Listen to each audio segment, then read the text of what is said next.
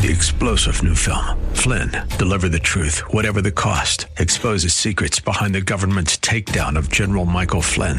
Flynn knew what the intel world had been up to. He ordered the first audit of the use of contractors. This set off alarm bells. He told the truth. He was the most dangerous person for Donald Trump to hire. They had to get rid of Flynn. Flynn, deliver the truth, whatever the cost. Available now. Watch it today. Go to salemnow.com. salemnow.com. Pastor Keith Crosby of Hillside Church. And part of this is realizing there's a right way and a wrong way to pray. You see, it's not even the quantity of our prayers that matter, it's the quality. Now let me be careful here. I'm not saying, well, as long as, it's kind of like this myth of parenting where you have quality time and quantity time. Well, I don't have much time to spend with my kids, but I spend quality time with them. And that's a recipe for disaster. I can see the promised land, though there's pain within the plan. There is victory in the end. Your love is my battle cry, the anthem for all my life. Every giant will fall, the mountains will move, every chain of the past you've broken into. All the fear of the lies, we're singing the truth, that nothing is impossible with you. Oh, nothing is impossible. Hello and welcome to today's edition of Grace to Live with Keith Crosby, Senior Pastor at Hillside Church in San Jose, California. We are so happy that you've chosen to spend time with us on the program today. And as always, we would encourage you to follow along with us in your Bibles if you can. On today's broadcast, Pastor Keith continues our walk through the Sermon on the Mount with his Successful Kingdom Living teaching series. So if you have your Bibles, please turn with us today to the Gospel of Matthew, chapter 6. Now here's Pastor Keith with today's study. There's a thee and thou, a me and you, a we and you component here. This is an address to God. Even Paul, again, in 1 Corinthians 12, 8 and 9, 3 times I pleaded with the Lord, but he said to me, my grace is sufficient for you, for my power is made perfect in your weakness. I want to modify that definition. Prayer is an intimate conversation with God. Because I'm sure Paul, when it says he pleaded, and sometimes you've pleaded for prodigals or people who are hurt or situations and circumstances, and you've poured out your heart to God. It's a personal, intimate conversation with God. And you really see that with Paul. Here he's got all the pressures that he faces and the concerns about the church, and he's got this thorn in his flesh, and in his strength he knows he can't handle it, and he's pouring out his heart to God. Prayer is talking to God in an intimate, personal way. And picking up that intimate theme, I want to add this to it. Let's add to our understanding. Prayer is an expression of your sincere desire to build your intimate relationship with God. You see, this intimacy, this developing, blossoming, continuing closeness takes place through prayer. Again, Psalm 145, 18 and 19, the Lord is near to all who call on him, to those who call on him in truth. He fulfills the desires of those who fear him. He also hears their cry and saves them. The gods of the pagans are far off and unknowable, but our God is close up and personal. He lets us understand how he thinks, what he wants for us through his word. God speaks to us through his word, and we speak back to him through prayer. And prayer pleases God. Where do we see this? We see this in 1 Thessalonians 5, 16 and 18 through 18. It says, rejoice always. Pray without ceasing. There's a good habit. Pray habitually. Give thanks in all circumstances, for this is the will of God in Christ for you. God wants us to pray. He wants us to reach out to him. He wants us to connect to him. He wants us to be close to him. He wants us to talk with him. He wants greater intimacy with you and me, with us. God wants us to pray. He doesn't need our prayers. Prayer never changes God's mind. Can you imagine 100 people over here praying for this, and 50 people over here praying for that, and 10,000 people over here praying for that, and God going, well, I was going to do this, but these guys outvoted these guys, and these guys, it doesn't work that way. And that's sort of the background I wanted to give you on prayer. And now I want us to look at Matthew 6, 5 through 13, and I want us to draw three conclusions regarding our approach to prayer, regarding our understanding of prayer, that we might be prepared to take our prayer lives to a higher level, that we might be prepared to look at our approach to prayer and grow. You know, I'm reminded that, and I'm not comparing us to reptiles. Reptiles grow until they die. You might think I look like a lizard, but that's not what I'm talking about here. And you know, some of these, I think it's sequoias, grow until they die, and Christians are to grow until they die. So let's draw three conclusions from our text in Matthew 6, 1, 5 through 13, so that we can continue to grow in Christ and in our intimacy with Christ and in our prayer life, so that we can be used and useful to Him. And the first conclusion I'd like you to draw, and it's pretty simple, it's probably review for many people here, is that there is a right way and a wrong way to pray. There is a right way and a wrong way to pray. You know, and this is true of every important thing in life. There's a right way to do something and a wrong way to do it. There's a right way to change a tire and a wrong way to change a tire. And there is a right way to pray and a wrong way to pray. Where do we see that? We see that in Matthew 6, 1 and 5. Beware of practicing your righteousness before other people in order to be seen by them. Then you will have no reward from your Father who is in heaven. And when you pray, you must not be like the hypocrites, for they love to pray, to stand and pray in the synagogues and at the street corners, that they may be seen by others. Truly I say to you, they have received their reward.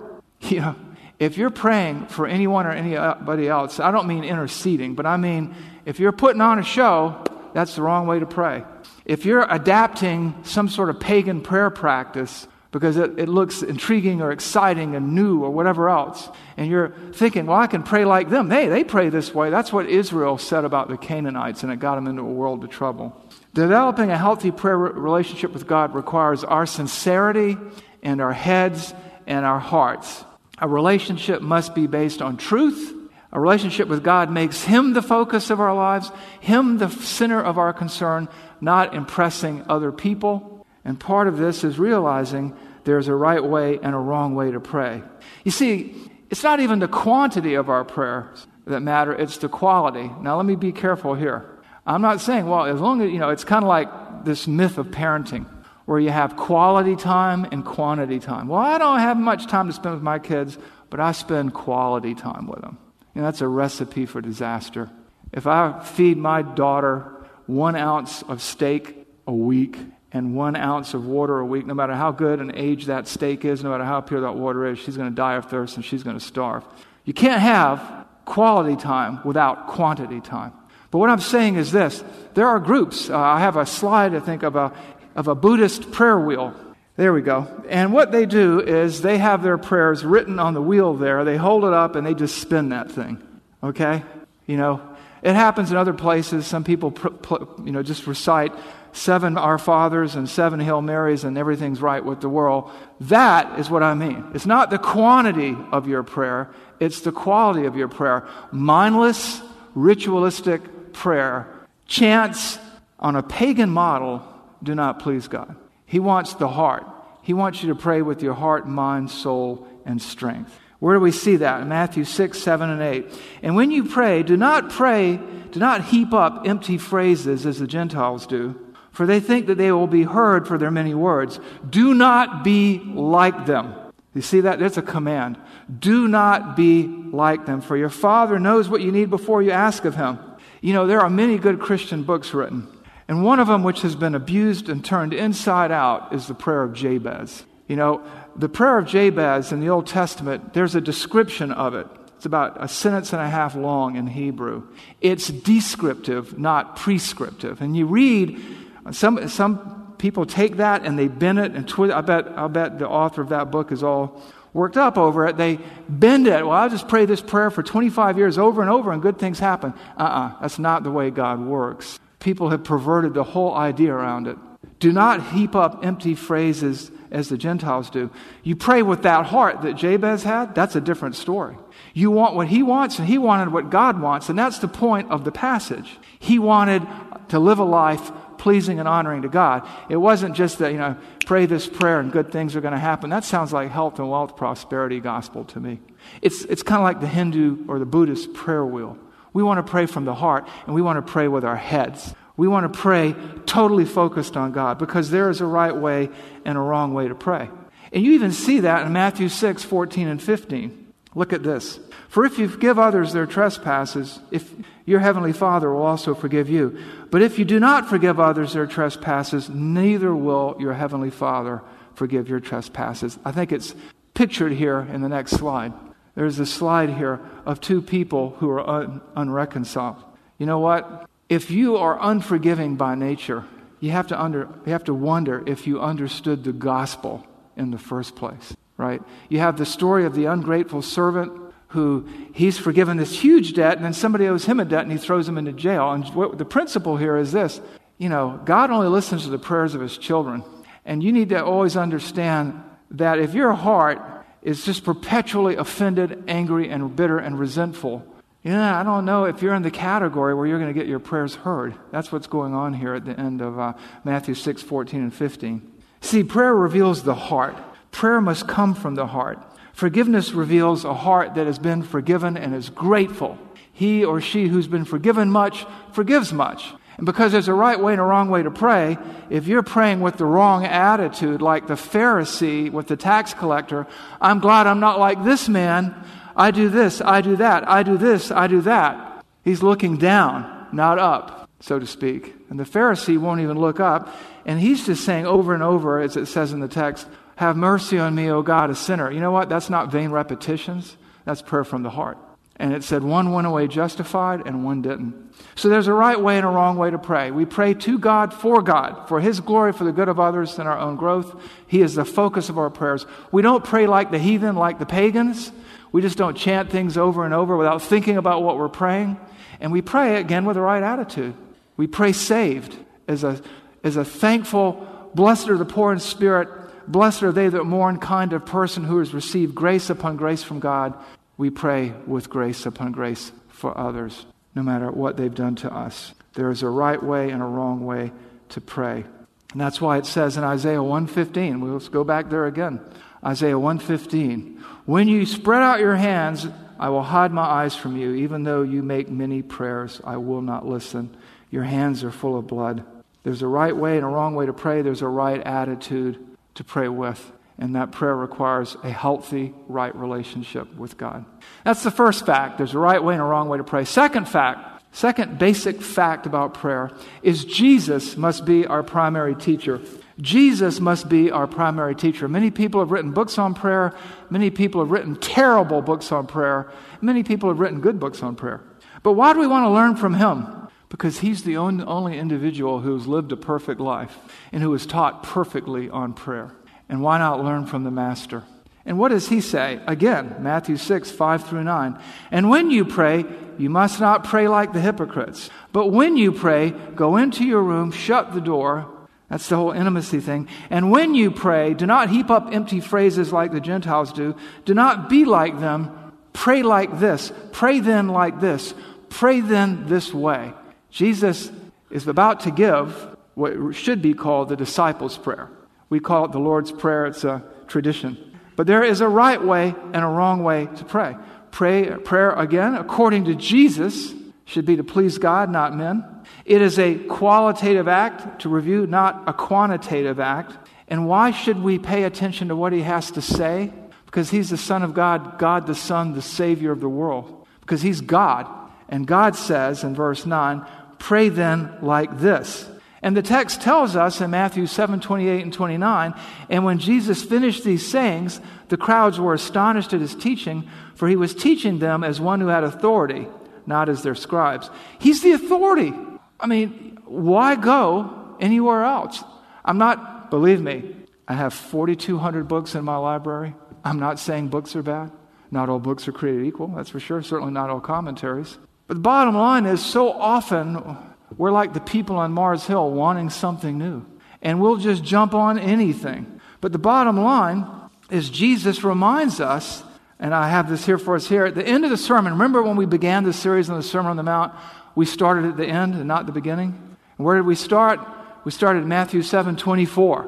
Everyone then who hears these words of mine and does them will be like a wise man who built his house on a rock. And the rain fell, and the floods came, and the wind blew and beat on that house, but it did not fall, because it had been founded on the rock.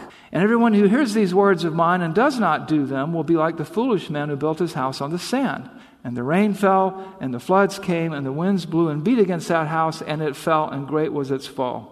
So he's the authority, and he's told us there is a right way and a wrong way to pray, and next week we're going to go through it inch by inch.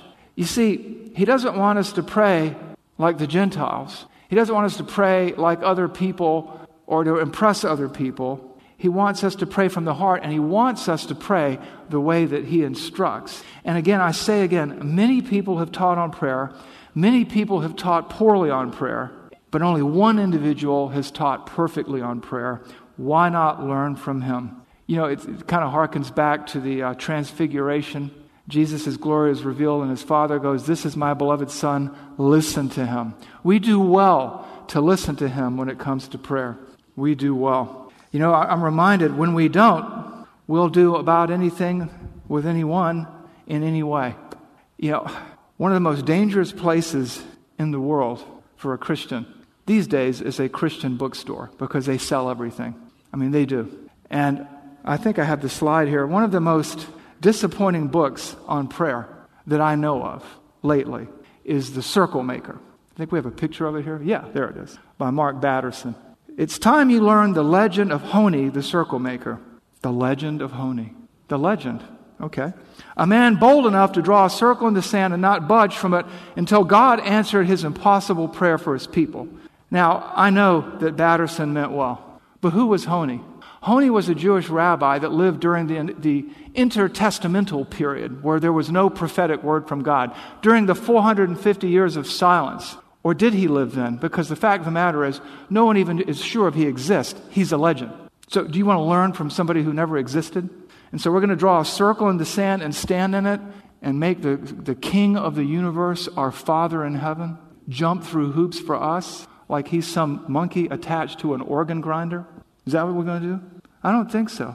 I'm not going to look to a rabbi who denied Christ as his Savior, who's living according to Jewish superstition, and who has the gall to make demands on a God that he probably knows about but doesn't know, if he ever existed in the first place. But you know what? Good and wonderful, kind, loving Christians flocked to this book. Why? Because they wanted to learn how to pray, and they wanted their prayers to be more effective, and their heart was in the right place, but their head was disconnected from the process of discernment.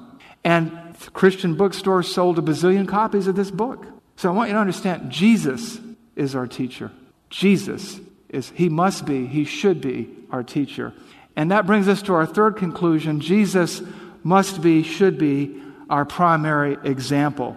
Number 3, Jesus should be our primary example. There are many terrible examples, and there are many good examples, but there's only one perfect example, and that's Jesus Christ. So I've got just a series here. I'm going to just move through this very quickly. Jesus was a man of prayer. He went out to pray. He prayed all night long. He prayed in different places. And I've got a selection of Jesus' example for us to follow. And let's kind of get on to that next slide. He prayed at his baptism. He prayed at the commencement of his earthly public ministry. He prayed before healing people. He prayed all night before choosing the 12 in Luke 6:12 and 13. He gave thanks to his Father before feeding the 5,000 in John 6:11 and the 4,000 in Matthew 15:36. He prayed before raising Lazarus from the dead in John 11:41 to 42. And he prayed asking his Father to glorify his name in John 12:27 and 28. He prayed for himself and his disciples and all those who would believe in his name in his high priestly prayer in John 17:1 to 26. He prayed in Gethsemane before his betrayal for the strength he needed in Matthew 26:36 to 46. And he prayed after being nailed to a cross in Luke 23:34, saying, "Father, forgive them, they knoweth not what they do." That's our example. His dying breath, "Into thy hands I commend my spirit," Luke 23:46. And after his resurrection, he prayed a blessing on the bread in Luke 24:30. And at his ascension, he prayed with his disciples in Luke 24:50 to 53. There's our example. Jesus Christ. Jesus Christ. And Jesus Christ tells us in this passage there's a right way and a wrong way to pray. He is our God and our Savior, and He must be our primary teacher, and we must evaluate everyone and everybody else's practices and recommendations through the lens of His teaching. We need to follow His example because there's never a good time not to pray. John Wesley had a busy schedule, and when he was overwhelmed by a schedule, he used to get up at 4 o'clock in the morning, but if he had a busy schedule, he would try to pray from like 4 to 6. He goes, well, I'm really too busy tomorrow to pray from 4 to 6. So I know what I'll do. I'll pray from 2 to 4.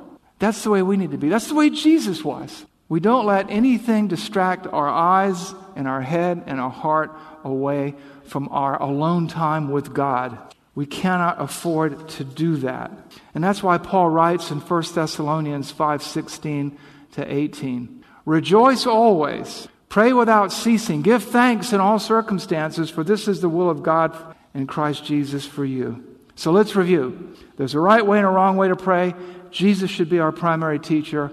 He should be our primary example. And next week, we get into part 2, principles of prayer. But in the meantime, you're probably saying, so what do I do with this? What you have to ask and answer in your own heart is this: what are my next steps based on what I've heard today? Only you know where you stand and how your relationship and how your prayer relationship with God is and how healthy or anemic maybe your prayer life is. But let me just give you 5 quick suggestions for either starting small or starting over. Talk to God regularly. Relationships take work, right? Just take time. Talk to God. You can talk to Him when you're driving in your car. You can talk to Him when you're riding in the elevator. You can talk to Him before you go to bed at night or when you wake up in the morning.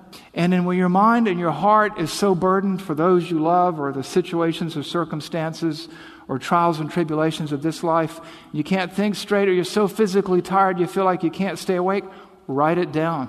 Write it down. Your body is designed to function in a way that when you try to write, you're a little more conscious than you are when you are thinking. The other thing is this: practice. Just practice. Say, I'm going to pray 3 times this week. If you say, I'm going to pray 365 days in a row, 3 times a day, that's a great goal. But sometimes it can be a discouraging goal. Just make an appointment with God and keep it. Just say, I'm going to make an appointment today. It's 6 a.m., it's 5 a.m., it's 4 a.m., I'm getting up, I'm going to have lunch today at noon, and after lunch, me and my Father in heaven, the lover and saver of my soul, the author and finisher of my salvation, are going to have some time alone. And then start. Start now. Stop procrastinating. Every New Year's, so I hear people at Christmas say, you know what? January 1, I'm going to lose weight. January 1, I'm going to quit smoking. January 1, I'm going to start exercising. Well, it's December. Why wait till January? Get a running start. Start now. Don't make big plans and you fall into analysis paralysis and you never get around to doing it. Let's pray. Father, help us to be people of prayer, the way that you designed prayer, Lord. Help us, oh God, as we seek you with enthusiasm, Lord, to not to be distracted, Lord, by any seemingly new innovation or fantastical story of some amazing thing that may or may not have happened. And help us to be balanced, Lord, that we would not take a good example and turn it into a bad practice. But Lord, help us, oh God, realizing that there's a right way and a wrong way to pray, to look to what Jesus has to say about prayer, and even to follow the example that He gives us throughout the Gospels, and the examples of Paul and others throughout the New Testament, Lord. And Father, help us to make time. I think of Jesus making time for us, Lord, leaving the glories of heaven and coming on earth and living as a man. And for 32 or 3 years, Lord, of walking on this earth with 3 years of earthly public ministry, He made time, Father. Help us to make time. We pray this in Jesus' name. Amen.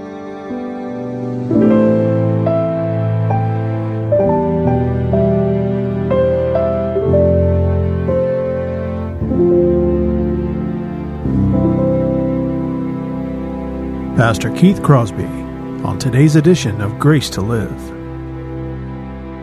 We are so blessed that you've chosen to spend time with us today studying God's Word.